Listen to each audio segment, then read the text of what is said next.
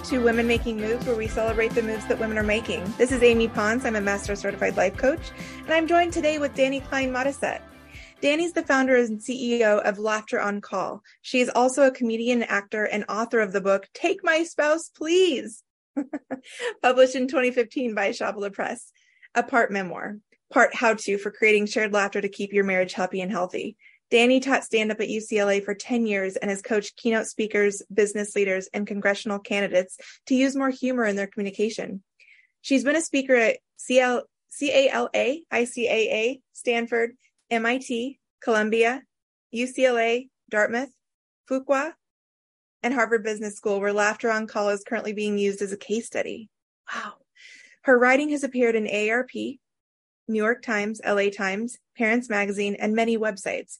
She's also a member of the Millikan Alliance to Improve Dementia Care, where she has been a speaker. Danny, welcome. Thank you. Thank you. Nice to be here. I love all the acronyms. That was a good exercise for me. Danny and I have known each other for a little bit here in 2023, and I have been so drawn to her work. And Danny, I'd love to talk a little bit about the story that you have on your website about why you started Laughter on Call and how it was to help your mom. Oh, sure. Yeah. That's definitely the genesis of Laughter on Call I was a comedian and I could not make my mother laugh. She had been diagnosed with Alzheimer's probably 3 years prior. And she had been living in New York City, and I live in Los Angeles with, I had younger sons at the time, and thought, oh, I should move to LA to be near me. And so I did. And she became depressed and withdrawn and wouldn't eat. And I felt terrible about it, very guilty. And I was at my dentist, of course, because it's LA. She's like a life coach. And I was like, oh, I just wish I could make my mother laugh. And I said, I'm thinking maybe I should just hire a comedian to make her laugh. And she was like, oh, you should do that. Why don't you do that? And I was like, oh, can you do that? And she's like, why not? Yes. So I put up on Facebook looking for a comedian interested in gerontology, paid gig. My phone rang very quickly. It was a friend of mine in New York. And she said, hey, I have a friend who's a comedian. She's living in LA. She's sitting on park benches, trying to talk to seniors. She really wants to work with seniors. So I called the woman and she came over. She did a lot instinctively that is part of our training now, which is she got at eye level with my mother and she was honest. She spoke the truth, very much what you would expect a comedian to do. And she said, I know you don't want to talk to me. No, you're probably thinking, who is this schmuck just talking to me? And my mother heard the word schmuck and she started laughing. And that's what I wanted. I was like, oh my goodness, she's laughing. And then the comedian, being a comedian was like, schmuck, schmuck. And they had this schmuck off and it was so engaging and delightful. And I was like, that's it. That's what I want. So I hired her on the spot. I was like 8 hours a week, make your own hours, just come here, make my mother laugh. And she did that. And it really did change the quality of my mother's end of life care. She started eating again and she was connected to her people there and her community. And even beyond the time that the comedian was with her, and just really opened her up. And I thought, oh, wow, that really should be everywhere. Even that first laugh, I thought, oh, shoot, this got to be everywhere. This is ridiculous. And then I wrote an article about the experience that I had for AARP magazine. And I got hundreds of responses asking for comedians all over the world, Pittsburgh, Florida, Texas, London. And so I was like, okay, I'm in. I got to do this. And that's kind of how the whole thing started. And from there, we went from working one-on-one with different people at various stages of cognitive decline. And then communities started asking for training, which is where I am right now. I'm in New York doing training for a community of the staff. So teaching the staff how to use comedians' tools for self-care and creating connection with laughter on the floor and in the course of their jobs. How beautiful is this work and where it came from? That's so awe-inspiring to me. The moment I said, I have to know Danny and I have to know about this story. Congratulations. It's just so beautiful. You talk about, in your bio, you taught stand-up. Wow. And you've helped business leaders, keynote speakers, congressional candidates to use more humor. Why is that important? And what does that help that person do? Oh, absolutely. I'm passionate about the power of laughter to bring your humanity to the foreground and invite other people's humanity. So as a leader, it's golden, because the minute that you're able to, through revealing some little piece of vulnerability about yourself, you're then setting the table, if you will, for everyone else to do the same. And in doing that, you then create a psychologically safer space. And once you have that, you have diversity and inclusion, you have innovation, because people feel comfortable bringing their ideas to you because they've laughed with you and you've made them laugh and you've revealed that you're also a human being. So it's more important than ever for, not just in the senior space, which of course will always have my heart, but also we do a lot of corporate work now as a result of COVID. We kind of made that leap to virtual, and we do a lot working to support mental wellness in the corporate space. And that does come by example. That comes from the top down. Like if you as a leader can show up with your whole self, then that's what you're going to get from your people. Coming from almost 20 years in the corporate space, I think one of the things that I felt always kind of so bad about is that I would see in senior leaders, I would see in their faces, they didn't feel safe enough to bring that authentic self into the forefront, whether it's in front of 1,000 employees or even in a smaller space. And I think we don't have to spend time in this episode talking about why that is, but I see it more and more and more and more of folks kind of retracting because they've gotten either, the backlash is the right word, but some sort of response that says, no, check yourself at the door. So I've seen that more and more in corporate life. And I hope that through work you're doing is we can bring all of that great humanity back. Yeah. I'm surprised. I mean, I do feel like one thing positive that came out of COVID is, this idea of the importance of human connection. And, there are those that believe that laughter is the shortest distance between two people. I am one of those people. That was Victor Borge, who is an old-timey comedian, said that first. And I really do believe that. And so I just don't know, after COVID and all the work from home that still goes on, how feasible it is to have a separation of church and state with respect to work and personal. Like I'm in your living room or I'm in your space. Even if you have virtual background on, like that's your cat walking across your lap. Like we've seen everything. Right. And so imagine how much energy now it takes to protect, to keep that separation. It will inhibit creativity. Right. If everybody's so gripped. Yeah. I like that word. So gripped. Let's help people ungrip. Yeah. You gotta be ungripped. You gotta be ungripped. There's the title. So what moves are you excited to be making, both in the Laughter on Call space, but also this awesome case study that's happening at Harvard Business School? Wow.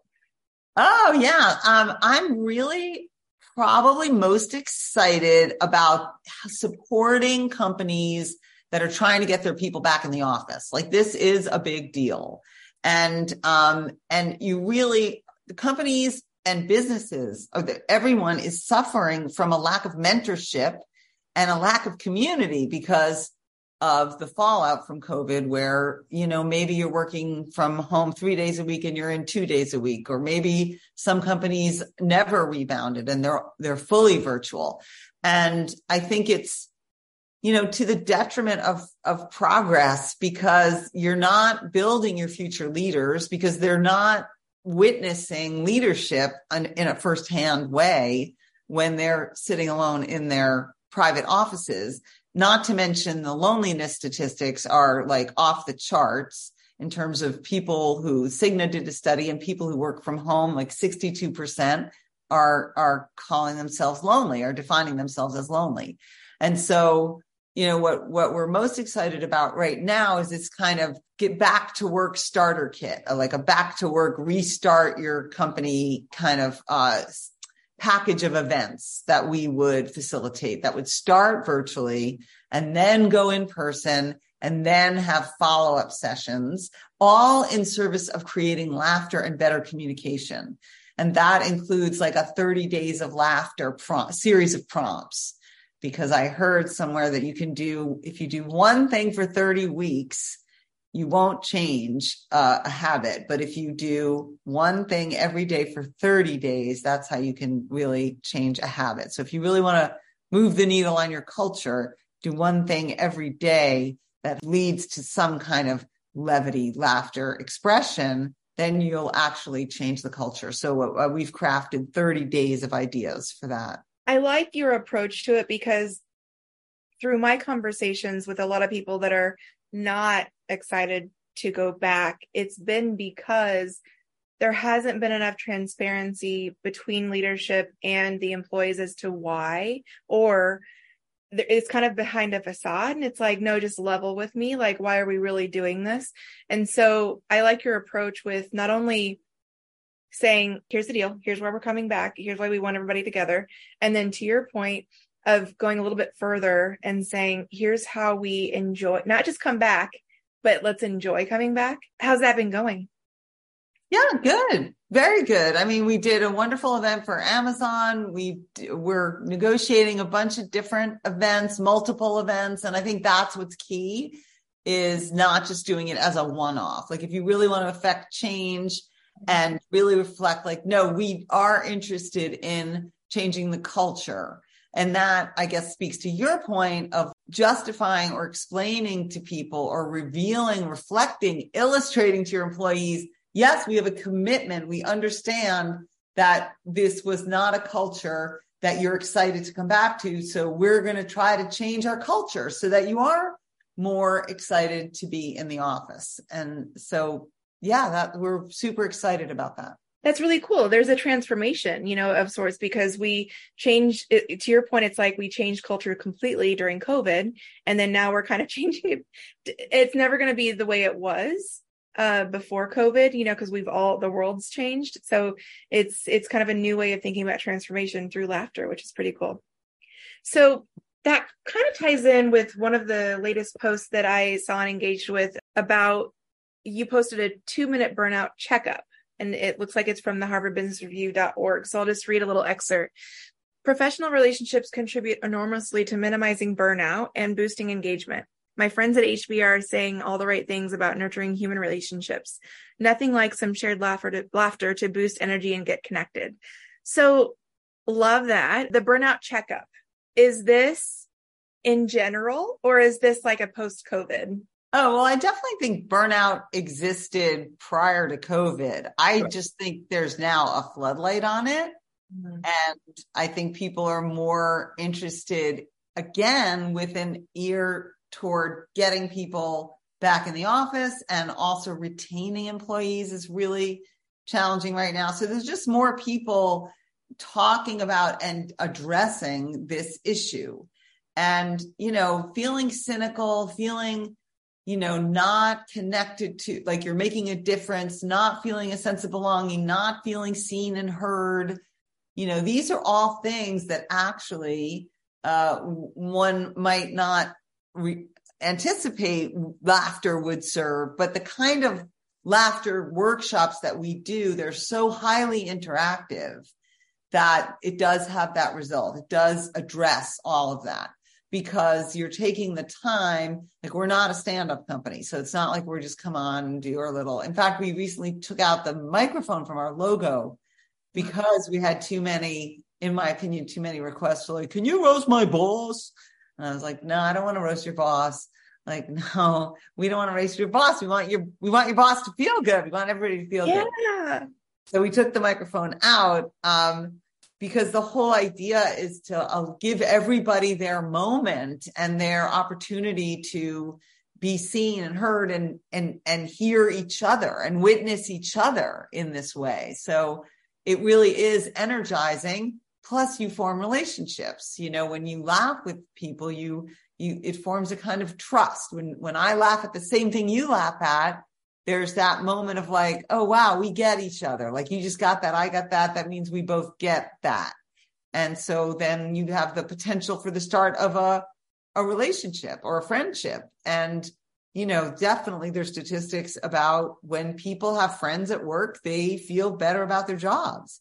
Right. So to your point about requests to roast other people, that's a really good point. I think there was a, not just in the workplace, but a lot of quote unquote humor or laughter was like at someone else's expense. So can you give an example of how you don't roast? Like, so what does that laughter look like? What's an example that you give in terms of helping to, let's say, coworkers laugh together? Well, you could share something quirky about yourself, like something that no one else knows, something that you know about you. Like, I probably would prefer to eat cereal out of the box. Like, like something that's just a little like quirky and human and, or you have a point of view or, something that you did over the weekend that was something unexpected. The element of surprise is a great comedy tool, never gets old. So something that would surprise people about you or even sharing some kind of video or sharing some piece of culture that is interesting to you might not necessarily get a laugh, but it does create a human connection. I mean, what I'm not saying, of course, is self-deprecation, because I hate relying on that tool, especially for women. And yet it is a way, particularly if you're high status in a company, of humanizing yourself. Now, you don't want to use self-deprecation about the thing you're hired to do. That's the thing. Like, I'm not going to come on here and say, well, I mean, I wish I was funny, but like that would be annoying.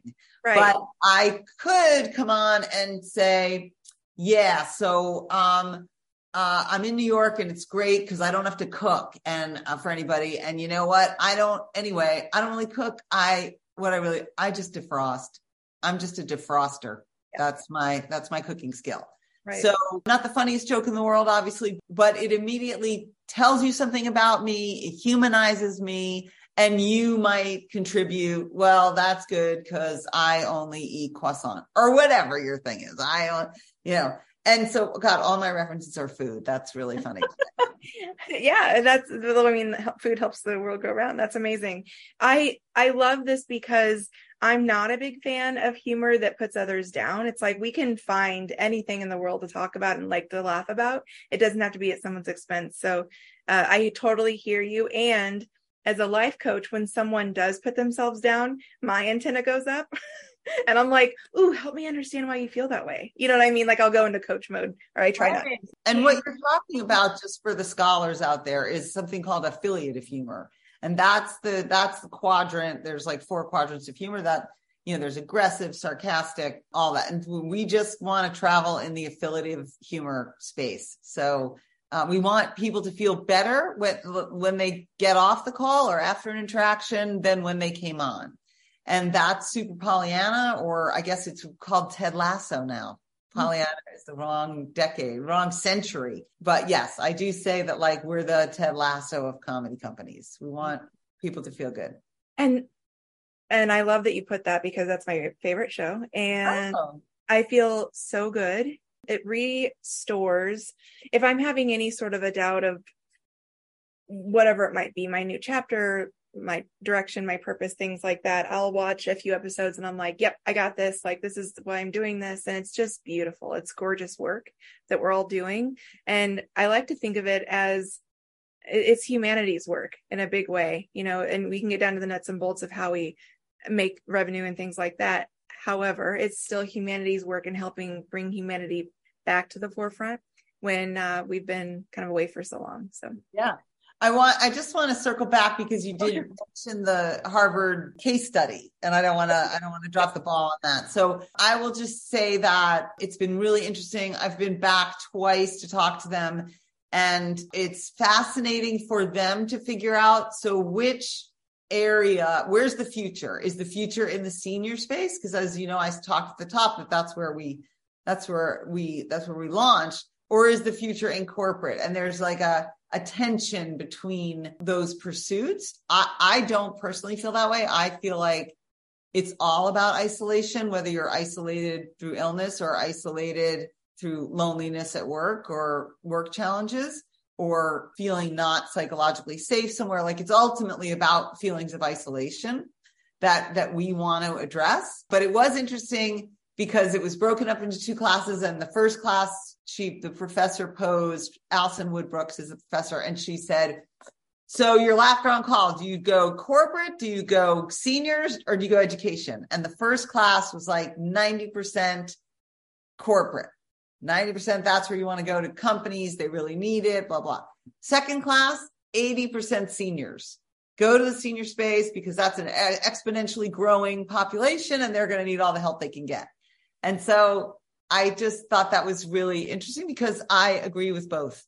I do. I agree with both. So there's a huge opportunity. I do too, because, and something you just said really resonates. There's loneliness by yourself at home, but there's also loneliness that you can feel when you actually do physically go into the office and you still don't have like a sense of community, or, or there's situations where you're the only one there and all of your team is remote. And so you're still the only one, you still feel lonely. So I think, to your point, helping feel safe no matter what. And with seniors, it's like, oh gosh, it's illness, like being lonely in your own mind, but also you're no longer in, and we're talking about like elder care facilities, like you're no longer in a place that is really yours or with your surroundings. And there's probably a really big sense of, mortality that comes in when you're there. And it's like, like what is there to look forward to? And that's so sad for that. Like, it's sad for everybody in all of those facets. Right. So how do you bring comic relief into that space? And I'm very much in touch with what you just said, because as I mentioned, I'm in New York City right now. I live in Los Angeles, and I'm in a space that isn't mine. And I'm here working with this wonderful community called Coterie, state of the art, everything for seniors. And I don't feel grounded. I do feel a sense of loneliness like I haven't felt. I'm not in my home. And so I think that is an additional piece. And I'm sure that's what my mother felt, even though she was pretty late stage by the time she came to Los Angeles. There is this sense, where's my home? Oh, that's very heavy in a good way. Like, I'm like, oh my gosh, where's my home? Mm-hmm. Whether you're in corporate, elder, or education, it's like, where's my home? Okay.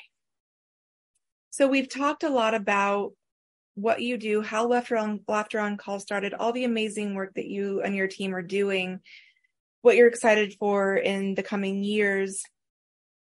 What would you say to someone who thought it was silly to bring laughter into, whether it be elder care or company, corporate, things like that? What would you say to someone? That's a terrific question, because it's not like I haven't come up against that, right? If you're talking about laughter, to some people, it does seem kind of like frosting. Like, do you need it really? Mm-hmm. And what's wonderful is there's been so much more work about the science of laughter in the last 10 years. So specifically, there's an endorphin release, serotonin uptick, all the feel-good hormones, dopamine is released. So just on that level alone, as a non-pharmacological mood booster, there's that. And then there's physically oxygen to the lungs, making the senses more alive, exercising your mouth and your face and all of that, animating. And then there's the human connection element, which I've already touched on, which is, laughing with people creates a trust and a sense of connection that's kind of unparalleled. What's also really interesting about laughter is that it's contagious. So if you doesn't take a lot to create a culture where there's levity. It is contagious. It's like brush fire, and if people are laughing, other people will start laughing. And so again, if you're trying to create a situation where people want to come to work and they want to be in your environment, laughter is actually a tool. It's not just something you like sprinkle on top. It's a tool for enriching your culture. Yeah, it's amazing that there's a lot of science over the past 10 years, you said. Who's spearheading the science of laughter? Is it organizations like yourselves that get it going, or is it based in elder care? Like, where does that start? So the Mayo Clinic has done research around laughter for sure, for seniors and for mental health. There's actually been a lot of work done in Japan about laughter and seniors. And there's two women at Stanford who wrote a book called Humor Seriously. They did a lot of studies of corporate team leaders and teams and humor as a secret weapon from that lens, as opposed to like a mental health lens. Jennifer Acker and Naomi Bagdonas. And the book is Humor Seriously, Why Humor is a Secret Weapon in Business and Life. Fantastic. Can't wait to, I'll put that on my list of the lineup to read. So for those that might be adversaries to the work that you do, you would share that there's data, there is science, and this is assuming, of course, that the leaders want a good life for their employees, which let's hope that they all do. I used to have the worst laughing fits during class in high school. We all remember what that's like. And if you have trouble getting to a laughing fit, go run through a sprinkler and tell me how you feel. So now the fun part. What would you share more for your supporters for mental health, wherever and whatever age you are? What would you say for them to keep it going? If you want to create laughter in your life, you have to have the courage to be honest, is what is the first thought that comes to mind. You know, we say, oh, that's so funny. Like something's funny because it's true. We laugh because somebody says something that we're thinking, but we would never say. And staying fully present, which, you know, you can achieve through just simple breathing. Meditation's a great one, but, you know, having the courage to be in the moment and be authentic, because everybody has a different point of view. Like in your heart of hearts, there's going to be something that you have a feeling about that nobody else has, or that maybe is not obvious. But once you express it, then a lot of people have that point. You find out, oh my gosh, I'm not the only one. I think staying open to what is funny and where there is joy. And then the other surprising thing, little unorthodox when talking about laughter, is to let yourself cry, is to allow for the full range of emotion, because it's only in, you know, being present for the deep sadness and releasing that you find that you're able to access happiness. And this is something I just wrote about. If you go to the Laughter on Call website, laughteroncall.com, my most recent blog, which we just released, is about being here in New York City for July 4th, which was turned out to be a much more complicated emotionally for me than I would have anticipated, because this is also where my father died. So there's a lot, it's rich here. And I was with a friend and she was like, you have to be with this. Like if you are with the sadness, you can release it and have access to joy and happiness and laughter. So I think it's a more complicated answer than I think you were anticipating, like slip on a banana peel, watch a cat video. But it's not actually. It's like allowing the whole human of who you are. Yeah. That's gorgeous. I always tell people, feel your feels. Even if you're like, and it's especially hard, I think, if someone's mad at you, it's like, feel it. Hell yeah. Feel your feels. It takes courage. That's the thing. It takes courage. Not everybody's up for that. Because there's typically, I won't say every time, but there's typically a nuance of confrontation or some sort of a vulnerability that not everyone has access to in every moment. So it's, you look at children, they express their feels all day, every day, and no one bats an eye. What if we could all do that? Yeah. I mean, it might get exhausting. I guess maybe you should talk to my husband. He would probably say, no, thanks. Because it's a lot. It's a lot to live with that level of emotionality. But if you can scream at someone at any given time. If you don't want to express all of that because you don't want to do damage control, writing all of that. It's a way to allow yourself to express all that without having to then, clean up a mess. That's a great call out. So I'm going to ask you a question that's like really Amy, but I've got to. Who is your favorite comedian? It really was Chris Rock forever. It was Chris Rock without a doubt. And then I saw him recently in Los Angeles, and I don't want to say disappointed, but it was very scripted. And so I was bummed that it was so scripted. Okay. I just saw a funny guy here in New York, Alex Edelman, who I think is essentially a comedian doing like a solo show on Broadway, and also really funny. And he was very much in the room. So I was really excited about that. I'm trying to think, I really love, who's really funny right now is Kathy Ladman. She was just on the Tonight Show, and she is a little older than me and very funny but had been on the Tonight Show in her 20s. She's been around. She also works for Laughter on Call occasionally, but she's really cool. And dealing with the teenage daughter. I like that material for sure. My favorite comedian is Fortune Feimster. Oh, Fortune. That's funny. She's been around forever. Oh, she's an amazing example, in my opinion, of one who doesn't take self-deprecation too far, but she talks about things that are so real. I think she's hysterical. I love her. And then Tom Segura is my other favorite. Oh, okay. Well, Fortune, I know she used to be on Chelsea's show for a while. And we all kind of came up together, took a detour, got married and had kids, because that's the kind of gal I am. But those people did not. And it's, they really took off. And Fortune, I saw, she has a special on Netflix I haven't watched yet. So now you've inspired me. I'll watch it tonight. I've watched it. It's incredible. When you say you came up together, like you were together in class, yeah. So, but Chelsea is probably almost 10 years younger than me. And we had a show, all of us had a show at Luna Park, which was a club on Robertson. Everybody was just working it out. Yeah. That's incredible. I feel like on my daily basis, there's a lot of need for coaches in today's world.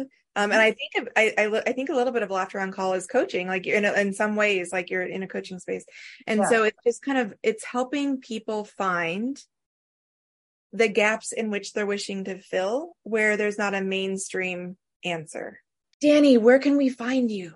On social media everywhere at Laughter on Call, and then the website, laughteroncall.com, and directly Danny, DANI, at laughteroncall.com. That's me. That's amazing. So just to reiterate, you can find Danny to book any sort of transformational onboarding or back to work kit for both corporations, but also still elder care, correct? Yes, both virtually and in person. So we are working virtually and in person. If you're out here listening and you're a leader or a caretaker or any person that is wishing to bring humor and humanity into your daily space, also ultimately to help others, please contact Danny at laughteroncall.com and follow all socials at Laughter on Call. Believe me, it's amazing. I follow all of them, and Laughter on Call is one of the most superb organizations I've met in a long time. So, Danny, any closing remarks? No, thank you. That was beautiful. And yeah, definitely reach out to us for all your laughter needs.